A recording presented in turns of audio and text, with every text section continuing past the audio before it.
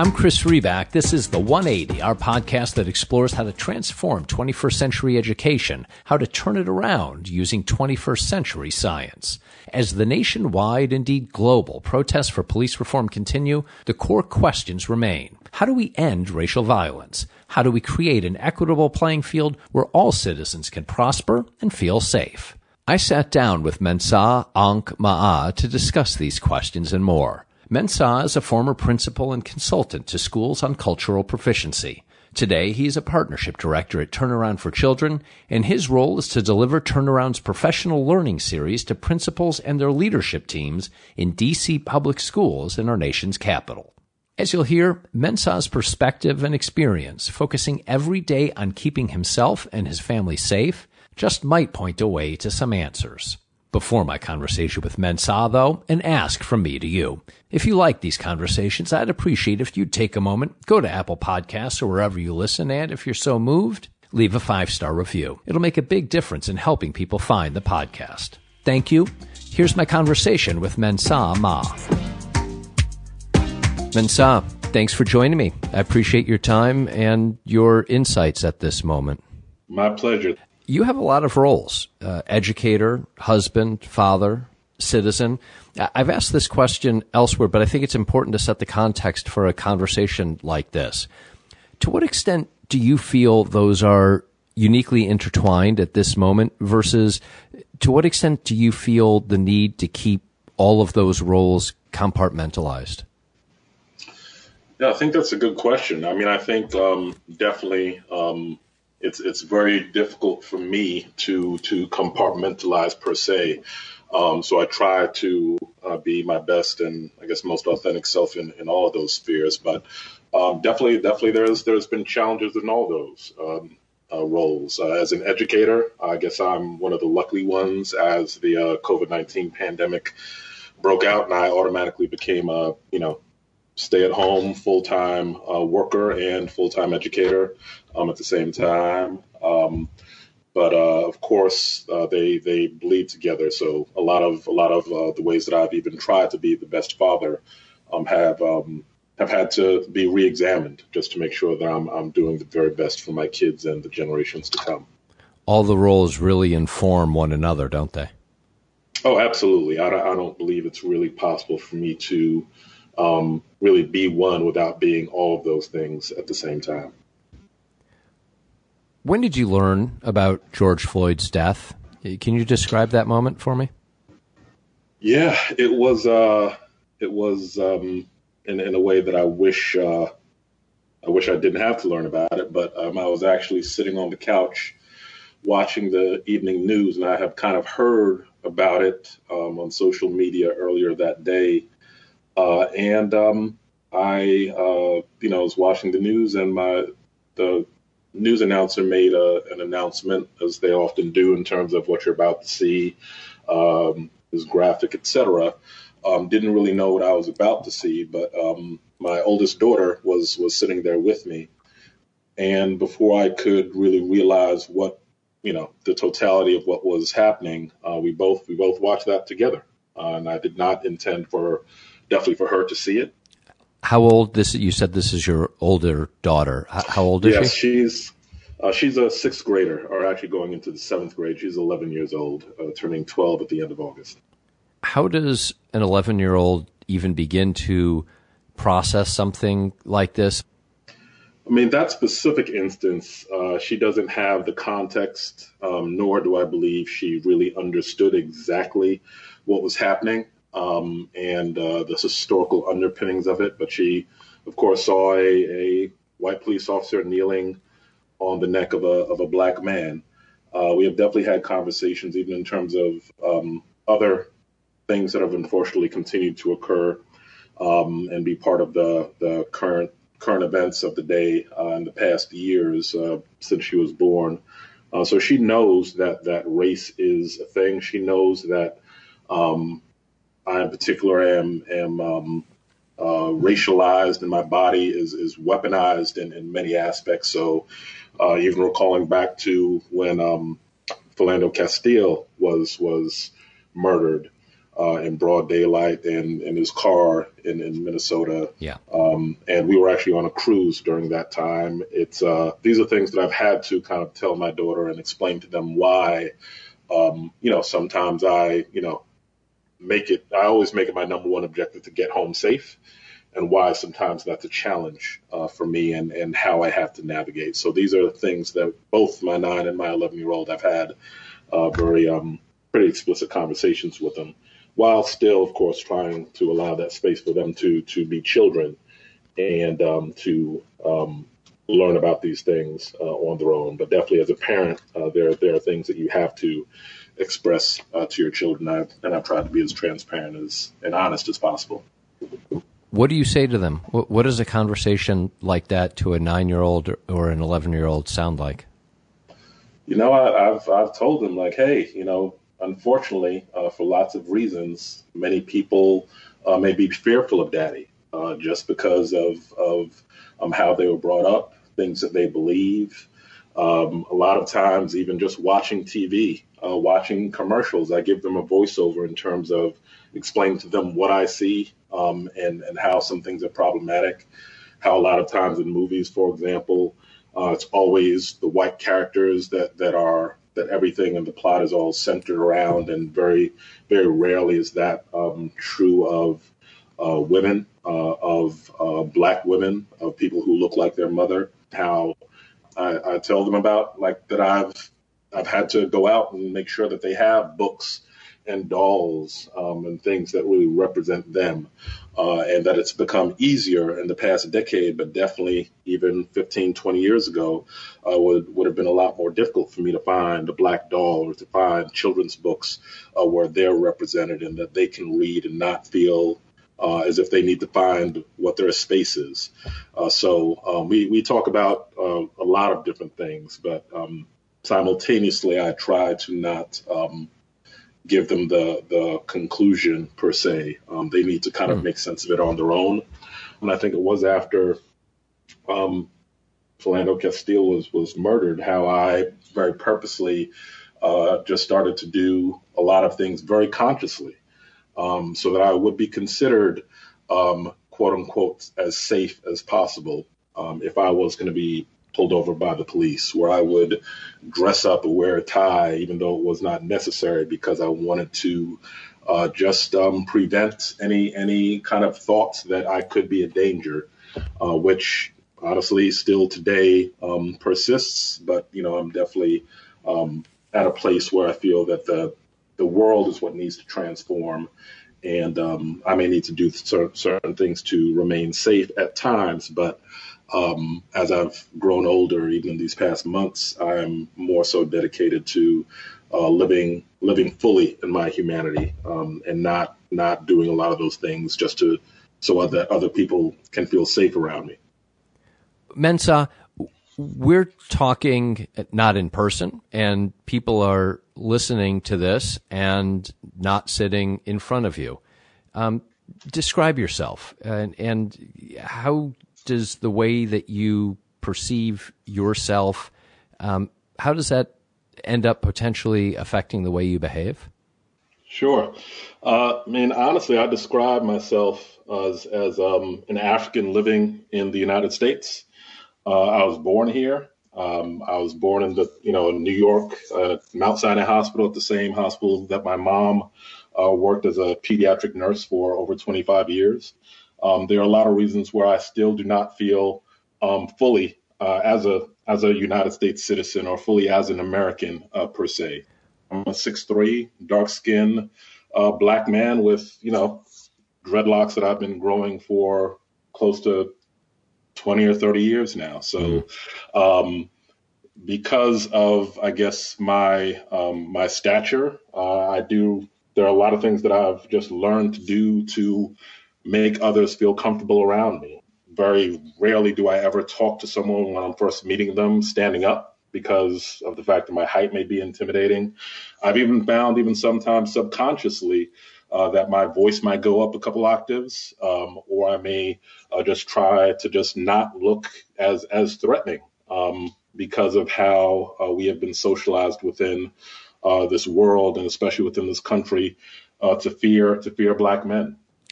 What does that mean to have to alter one's own self, one's own appearance, voice, sound, the portrayal to just in listening to you, to accommodate somebody else's interpretation? I mean, that's a heck of a thing to have to do and feel and say. Yeah, our current context is built on very racist and white supremacist ideals.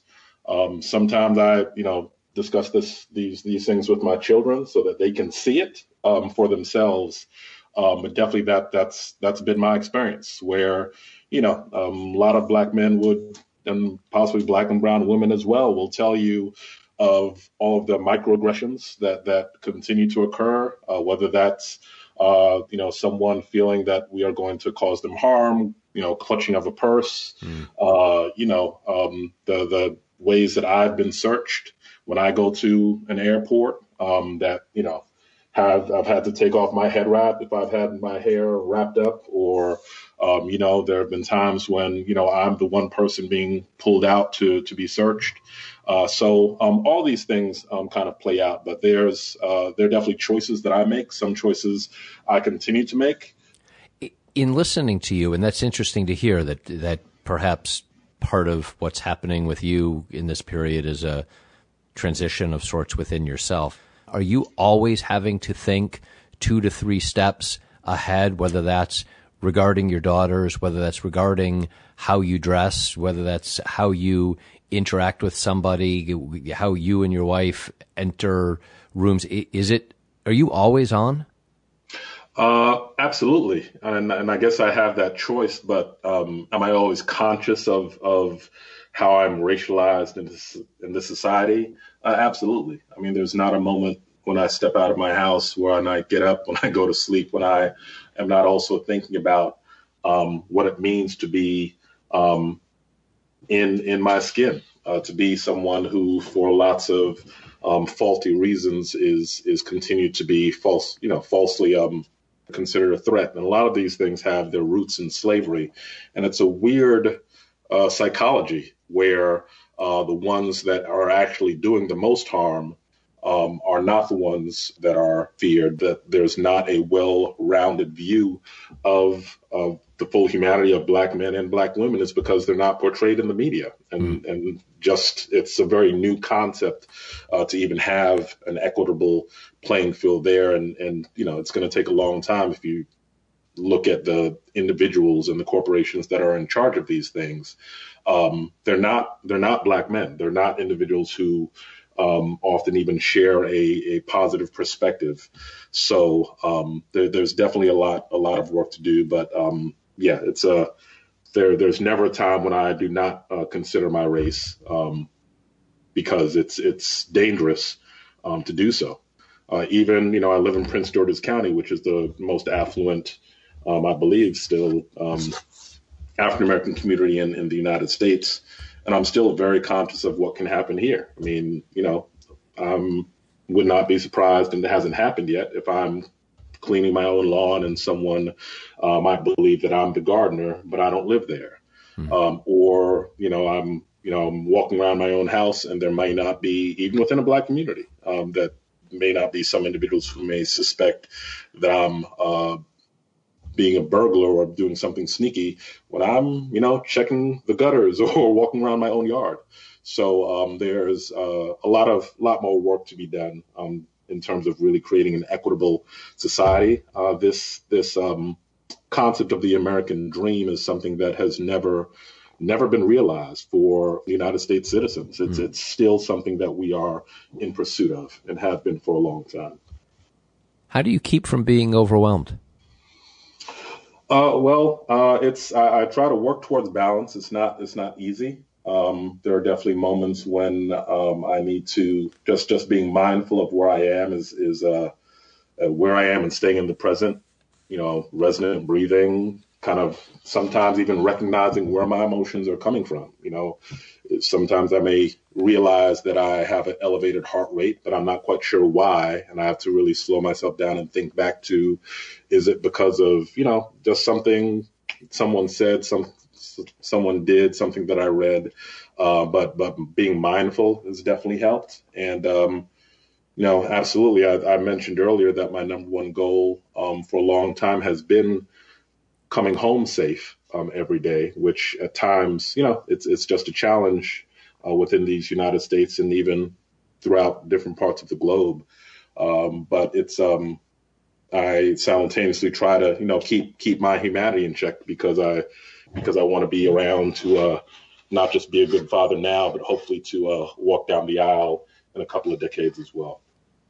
You're talking about a citizen right. I mean, a right of each of us is life, liberty, and the pursuit of happiness. A fundamental right for each of us is the ability to come home at the end of the day safely.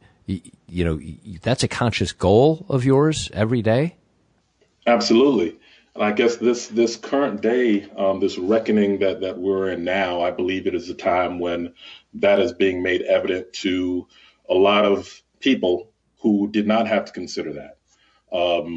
I've had lots of conversations with, coworkers and others as we have gone through these recent days, and there's a lot of perspective taking that is going to continue to be needed because, for a long time I've asked the same question that I believe a lot of those considered Black in America have asked, like, what is it really going to take for us to overcome this? What was it really going to take for us everyone to be able to achieve this American dream, for there to be full inclusion? So I think the how the dominoes have fallen recently have definitely been one of the reasons. I mean, with COVID and the fact that there are no sports, there are kind of minimized distractions that people can engage in, and cell phone video. Those are some things that are relatively new historically, but those are some of the reasons why I think everyone is now seeing something that I believe a lot of us have seen and had to experience for some time. How do you think about the balance of the role that the pandemic plays at the same time as the George Floyd police brutality moment? Yeah, I guess the COVID piece is new, but the ongoing racialized violence is not. The murder of Ahmaud Arbery, not by police, by one ex-police officer and his son, that took weeks to even bring about any kind of change. And the only reason why change occurred was because of the ongoing protest that happened, because of the cell phone video, again, that was seen. You have the murder of Breonna Taylor in her own home where she's shot. Yeah. And if I remember correctly, also the false imprisonment of her boyfriend, even though, that they came into their house and murdered her. Then you have George Floyd and the entire moment recorded, even as this man calls out for his deceased mother, when he says that he is dying, when he says that he cannot breathe, when the medical examiners who were there actually tell the police officer that he does not have a pulse, and this person continues to kneel on his neck and take his life. I was reading one article about a gentleman like myself who has done like implicit bias trainings in San Jose, California, who in the middle of a protest, as he's trying to be the peacemaker, he's shot by a police officer with a plastic bullet. And now this 29-year-old African-American man may not be able to have children. And he was one who was really trying to be the peacemaker. Who can look at these sequence of events and not say that there's a problem? You've been a school leader. You've been a principal, other roles. You've trained educators about implicit bias and stereotype threat. Why do you think this is important work, especially now? I mean, this is critical work always. Again, I kind of frame this in a larger picture of like where we really want to leave the world. Like what kind of society do we want to leave to our kids and our grandchildren? And specifically in the United States, we have not. We are the worldwide hypocrite. We have not dealt with the history of how the United States was even founded. We have not dealt with the continuing inequities that continue to present themselves, and even within our system of mass incarceration, we are continuing to just essentially commodify Black and brown bodies, and that's exactly what's happening with mass incarceration. So that we can keep driving this capitalist train without acknowledging what we're doing in order to prop this up. So I really do hope that this is a reckoning for the world. I hope that this is a moment when this empire, so to speak, has to really grapple with it, with its history and its destiny and where we're really going.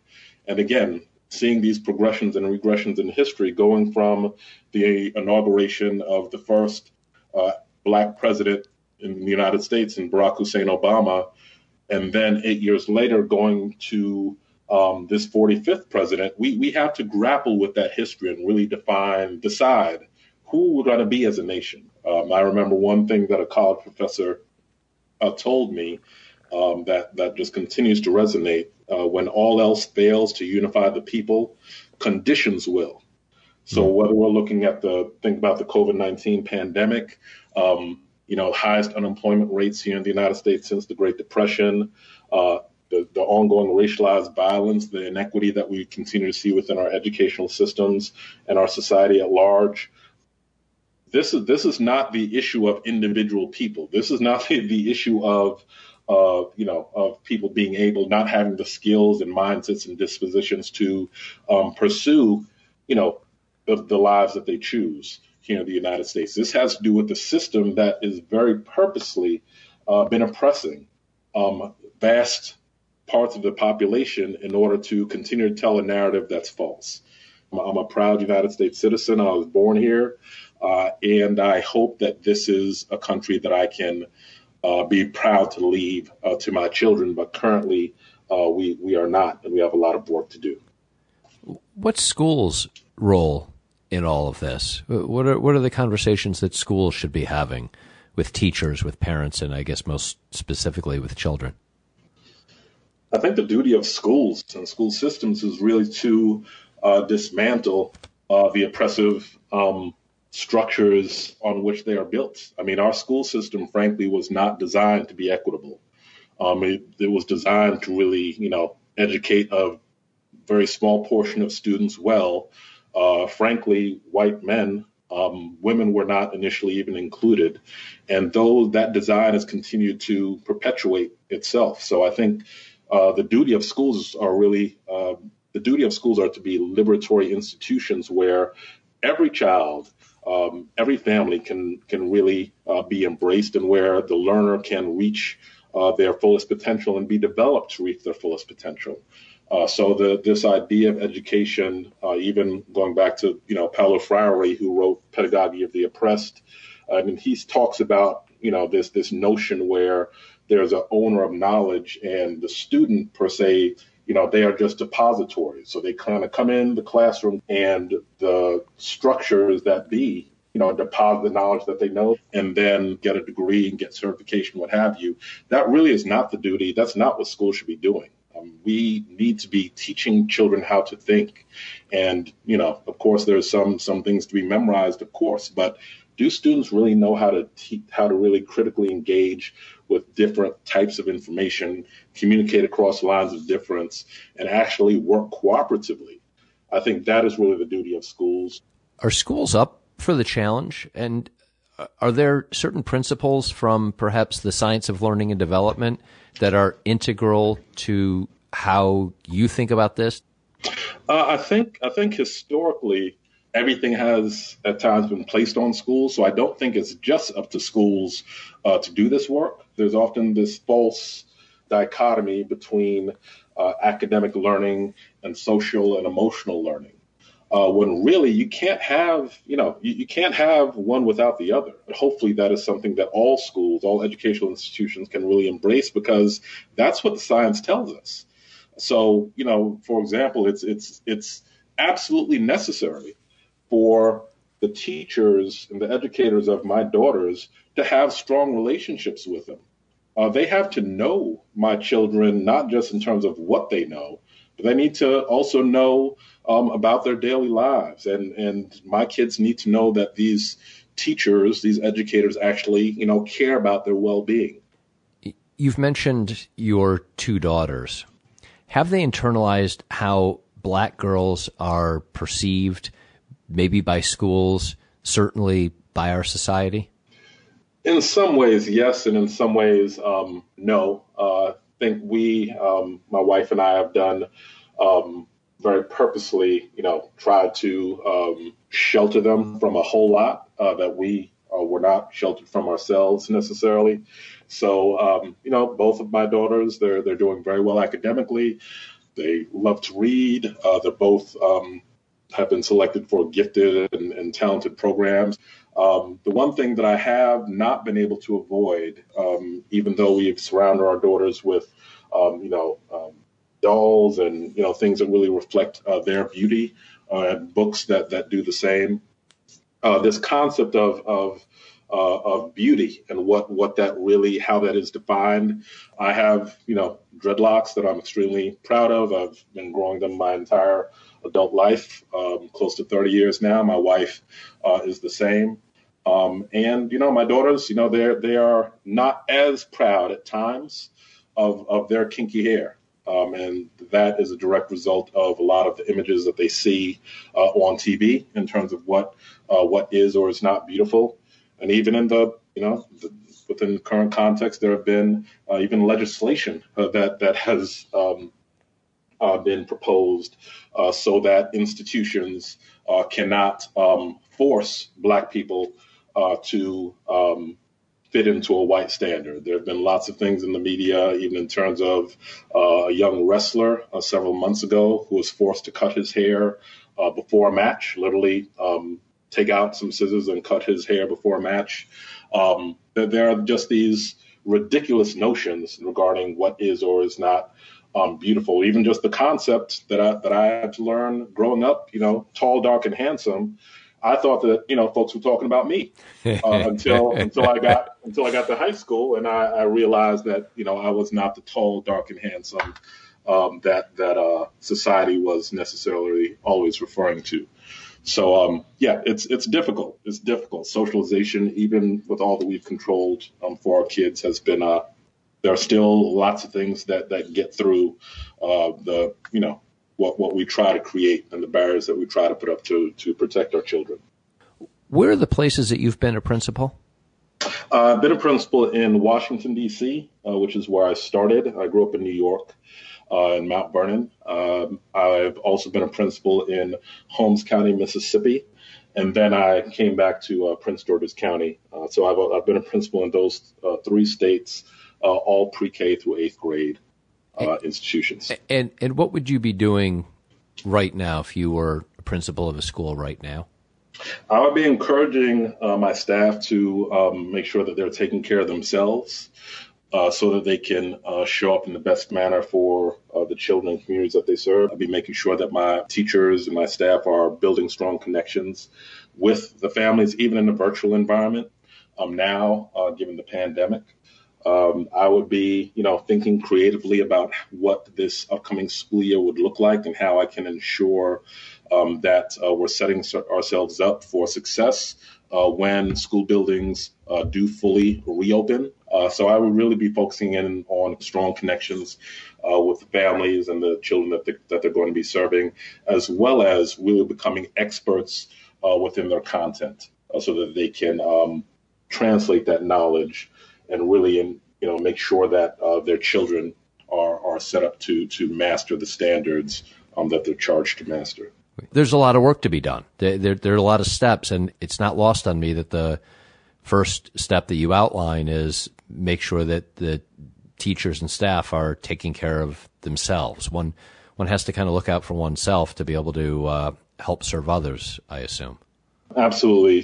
Similar to the plane analogy, you have to put your mask on first. But simultaneously, even with that metaphor, like we need to be careful of what we're breathing in terms of the information that we're consuming and the pedagogy, and ensuring as well that it's culturally relevant. MenSa, what changes do you hope to see come out of the moment that we're in? I would hope to see us take a real critical look at our society, where we're putting our resources, and where those resources may need to be redirected. I think the issue of defunding the police and really getting underneath the issue of mass incarceration is something that is not spoken of a lot within public discourse. And we have hundreds of thousands of individuals who are locked away in some cases for doing things that are now legal within these United States. And I think that that's something that's just not right. It's not justifiable. I mean, race has no scientific backing. This race is something that was created, frankly, to justify the enslavement of millions of African people throughout the 17th century and then leading up to the late 1800s.